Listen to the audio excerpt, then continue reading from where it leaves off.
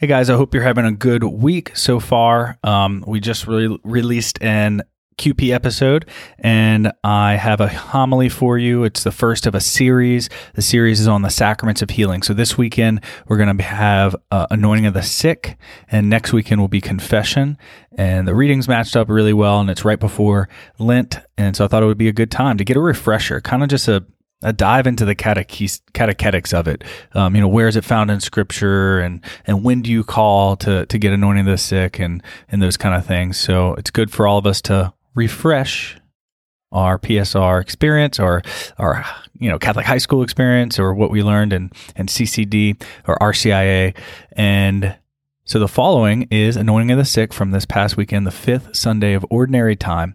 And also I want to give, if y'all are listening, shout out to the Net Ministries team that showed up at my parish to give a retreat to our high schoolers this past weekend. I told them I had a podcast at the end of Mass, and they went, "You have a podcast?" All in like a single chorus of Net Ministries glory. And so y'all are great. Y'all did a great job with our young people. If y'all don't know, other listeners out there, Net Ministries is National Evangelization Team. It's a Catholic ministry they travel around. They're kind of like a roaming band of Catholic hippies. They live out of a van and a trailer. They stay at different places, different people's houses.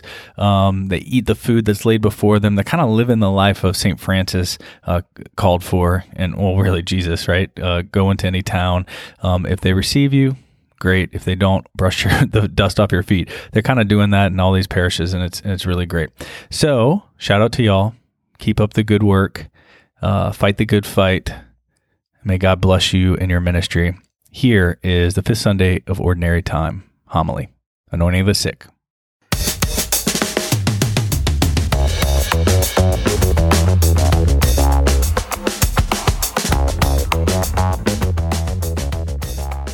Hallelujah.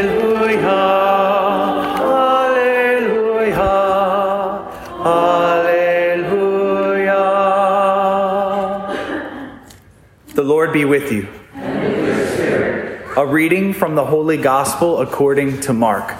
Glory to you, O Lord. On leaving the synagogue, Jesus entered the house of Simon and Andrew with James and John. Simon's mother-in-law lay sick with a fever. They immediately told him about her. He approached, grasped her hand, and helped her up.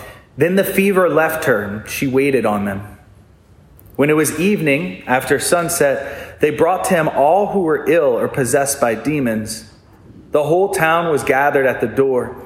He cured many who were sick with various diseases, and he drove out many demons, not permitting them to speak because they knew him. Rising very early before dawn, he left and went off to a deserted place where he prayed.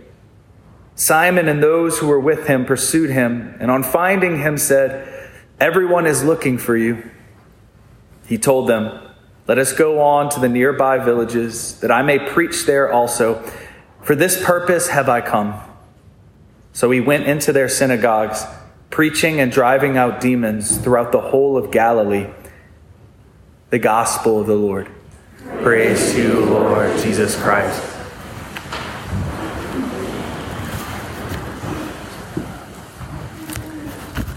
Some might think today's readings are a downer. Kind of sad. Book of Job is a sad book. This is from the first reading. My days are swifter than a weaver's shuttle. They come to an end without hope. Remember that my life is like the wind. I shall not see happiness again. Very sad. People might be like, why are we reading this sad stuff? It's Sunday, the weather's nice, it's beautiful outside. Shouldn't we be celebrating? Well, as Paul said, I became all things to all people so that I may save some. And so the church desires to be all things to all people. And while some of us might be really happy and joyful, for some, the presence of the book of Job and the readings today, or maybe one of the sorrowful Psalms of David in Scripture, reminds us that even if we feel like this, Even if we're depressed or hurting, we can be faithful. Right? Readings like this are a blessing for some who are in a certain place in their life. That the Church of Christ has a place for someone who feels like this, because we all do at some point in our life. It's tempting to think that to be a good Catholic Christian, we have to always be chipper and happy. But it's not the case. Jesus enters into our pain as much as he brings us his joy. And that should be a freeing realization. You don't have to come up with a facade of external happiness all the time. And if you don't feel that way, you can still be faithful. In fact, you can be exceptionally faithful because you don't feel the consolations, and yet you fulfill the relationship. There are many sacraments that help us along during externally joyful times. I think of baptism. When I show up for a baptism, man, everyone's all smiles. Little baby, the family's all in town. We're happy. Marriages, weddings. I love weddings. If there's tears at a wedding, it's mostly because of like joy, right? The joy of a wedding until the bill comes to the dad. And then there might be some painful tears. But that's like the only one. Like marriage is really happy, right? Holy Orders, my ordination was a really great day. And these are examples of how God encounters us with grace in the sacraments in externally joyful times. But he also gives us moments of grace when things seem to be going wrong, not right. Two of those sacraments are anointing of the sick and reconciliation. We call these the sacraments of healing. And when we're in need of healing, we're usually not in a happy situation. But that does not mean God doesn't meet us there. He does. And so these next 2 weeks, I'll be talking about the sacraments of healing. First this week, the anointing of the sick. Next week, confession. The readings match up very beautifully, and it's providential right before Lent comes. We're always in need of a little refresher from CCD days, right? From catechism or from PSR, or from RCIA if you enter the church later in life. And all of us are in need of a refresher on how to defend the faith, our belief in these sacraments. And so, here we go. The first, I want to clarify terminology. The sacrament itself, today we're talking about anointing the sick, is called anointing of the sick. Not last rites. Last rites is a thing, but last rites is a combination of 3 sacraments. Anointing of the sick, communion or viaticum, and confession. Think of it this way. The last rites, R-I-T-E-S, what it's referencing, that's how you spell it, are the last rites, R-I-G-H-T-S, of a faithful Catholic who is preparing their soul for eternity. And we have that right to all 3 of those sacraments, anointing being one. Now, what's the scriptural foundation? Our Protestant brothers and sisters, and maybe you have some friends or family members who are part of another denomination of the church, and we share a lot of sacraments, some sacraments, baptism, marriage, or we already named those. But these aren't usually shared with other denominations. Maybe they don't do these. So they might ask, where is this in Scripture? And as Catholics, we believe that every sacrament, all 7, are found and founded by Jesus in Scripture, in the Bible. Here are 2 places. Mark chapter 6. So they went out and preached that men should repent. And they cast out many demons and anointed with oil many that were sick and healed them. And so you see references of oil, not just in the Old Testament and the anointing of the kings, but in the New Testament, in the ministry of the church to those who are sick. And the main scripture reference that highlights the anointing of the sick is James chapter 5. This is important for you. You have to defend the faith. You are the people in the front lines. I'm not everywhere. I can't be everywhere. Father Jamin, he's at the chancery most of the time, so he can't be in your workplaces and your families and your. So if someone asks you, where is anointing the sick in Scripture? You have to say James chapter 5. So let's role play. I'm your neighbor, okay? Hey, morning, neighbor.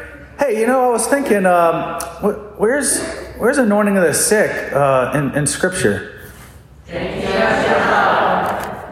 Oh, that's good. I think I want to be Catholic now. How do I do that? No, it's not that easy usually. But James chapter 5 is a beautiful account of anointing the sick in Scripture. This is what it says. Is anyone among you suffering? Let him pray. Is any cheerful? Let him sing praise. First, that's a great expression of what Paul says. We become all things to all people. Those who are mourning, we mourn with them. Those who are rejoicing, we rejoice with them. Is any among you sick? Let them send for the elders of the church. The Greek that is translated elders here is presbyters. We get the word priest from presbyter. So it's let him send for the priests of the church and let them pray over him, anointing him with oil in the name of the Lord. And the prayer of faith will save the sick man, and the Lord will raise him up. And if he has committed sins, he will be forgiven. Therefore, confess your sins to one another and pray for one another that you may be healed. Wow, that is the anointing of the sick, the laying on of hands, the anointing with oil, and the effects.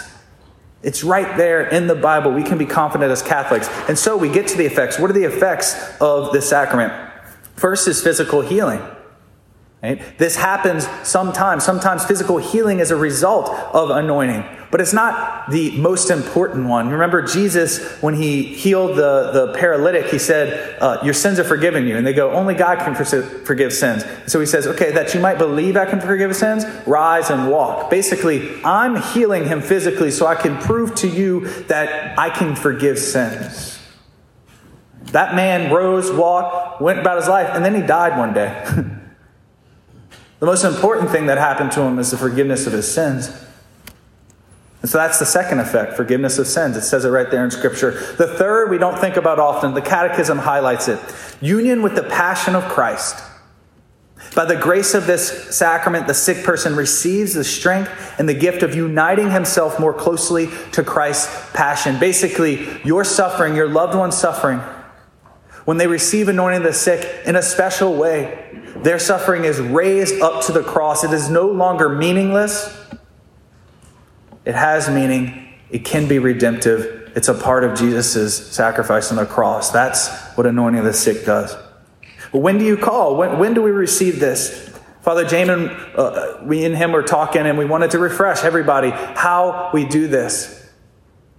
You do not have to wait until the very end or the last breath. It's not a matter of perfect timing or a guessing game of when your loved one immediately is going to die. Preferably, a person should have the right to receive the other two rites as well of last rites, Eucharist and confession. And consciousness is important for that. So we're not waiting till our loved ones are unconscious so they can receive anointing of the sick. We better be conscious to go to confession, receive anointing, and viaticum. Calling earlier rather than later is also practical because it gives the priest a chance to get there with flexibility. If, let's say, Father Jamin is at the chancery, or he can get to you and I can get to you. So you would call the parish office. If it's not office hours, there's an emergency line that goes straight to our phones and emails as well, and it gives us emails. I'll end with another quote from the Catechism on our response to suffering, our response to illness. And there's twofold. As I've seen this past year, my ministry of anointing the sick has actually grown, and I've understood it better, and I've experienced the beauty of it in a deeper way. And I've seen two responses to illness and suffering, either a pushing away from God, a rejection, or a drawing close to God. There's rarely in between. It's either or. The Catechism says, illness and suffering have always been among the gravest problems confronting human life. In illness, man experiences his powerlessness, his limitations, and his finitude. Every illness can make us glimpse death. Illness can lead to anguish, self-absorption, sometimes even despair or revolt against God. But it can also make a person more mature, helping him discern in his life what is not essential so that he can turn toward that which is.